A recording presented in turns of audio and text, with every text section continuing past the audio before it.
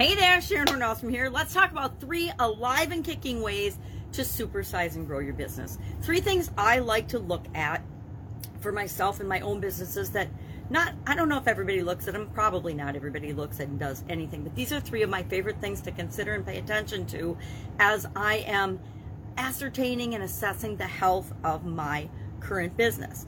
The first thing is employee engagement, team engagement. How engaged are the people in my organization with the mission, the principles, the purpose, what it is that we're trying to do? How engaged are they with our customers?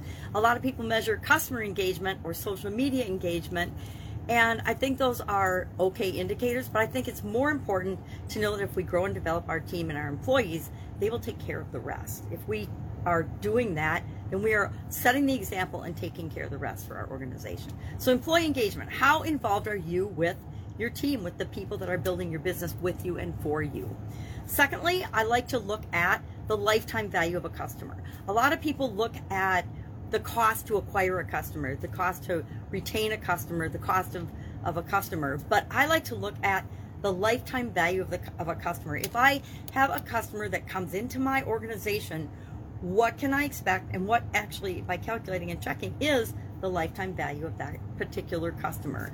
And I like to keep track of that over time because I want to make sure that I'm continuing to grow and serve and deliver to the people that I'm here to serve what it is that they want. And to me, that lifetime value of a customer is an indication. If that's increasing over time, and if the length that a person stays with us is increasing over time, then I am personally achieving a goal and objective that I've set for myself in my businesses as I'm supersizing and growing them. That may or may not apply to you. Maybe you are a startup company or you have a startup product or service, and so you know that people are going to come to you only for a short period of time. So then maybe you'd rather look at another aspect of customers. But customers are the lifeblood of our organization, so we better be paying attention to them.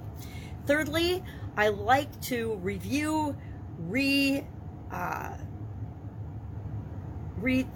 and evaluate my strategic plan at least on an annual basis. Are we going in the right direction? Is this the right strategy for what's going on in the environment and the world right now for this particular business, for this group of people that we're here to serve?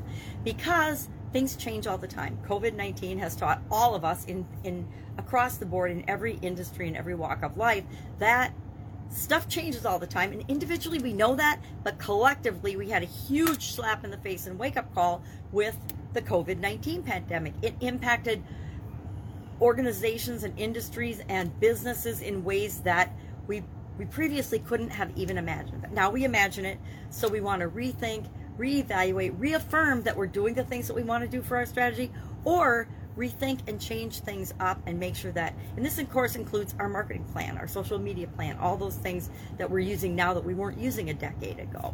So those are my 3 tips for how to be alive and kicking, how to make sure that we're invigorating and keeping our business alive and kicking, engaging and measuring in some way, shape, or form for ourselves employee engagement, value of the customer to you, what measure makes sense for you, but making sure that we're customer focused, and finally making sure that what we're doing and how we're doing it and how we're serving is according to the plan that we want to be implementing today.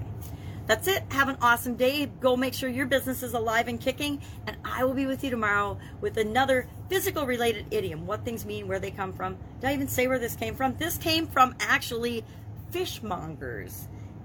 Fishmongers used to say alive and kicking to describe the fish that they were trying to market and sell at the fish market.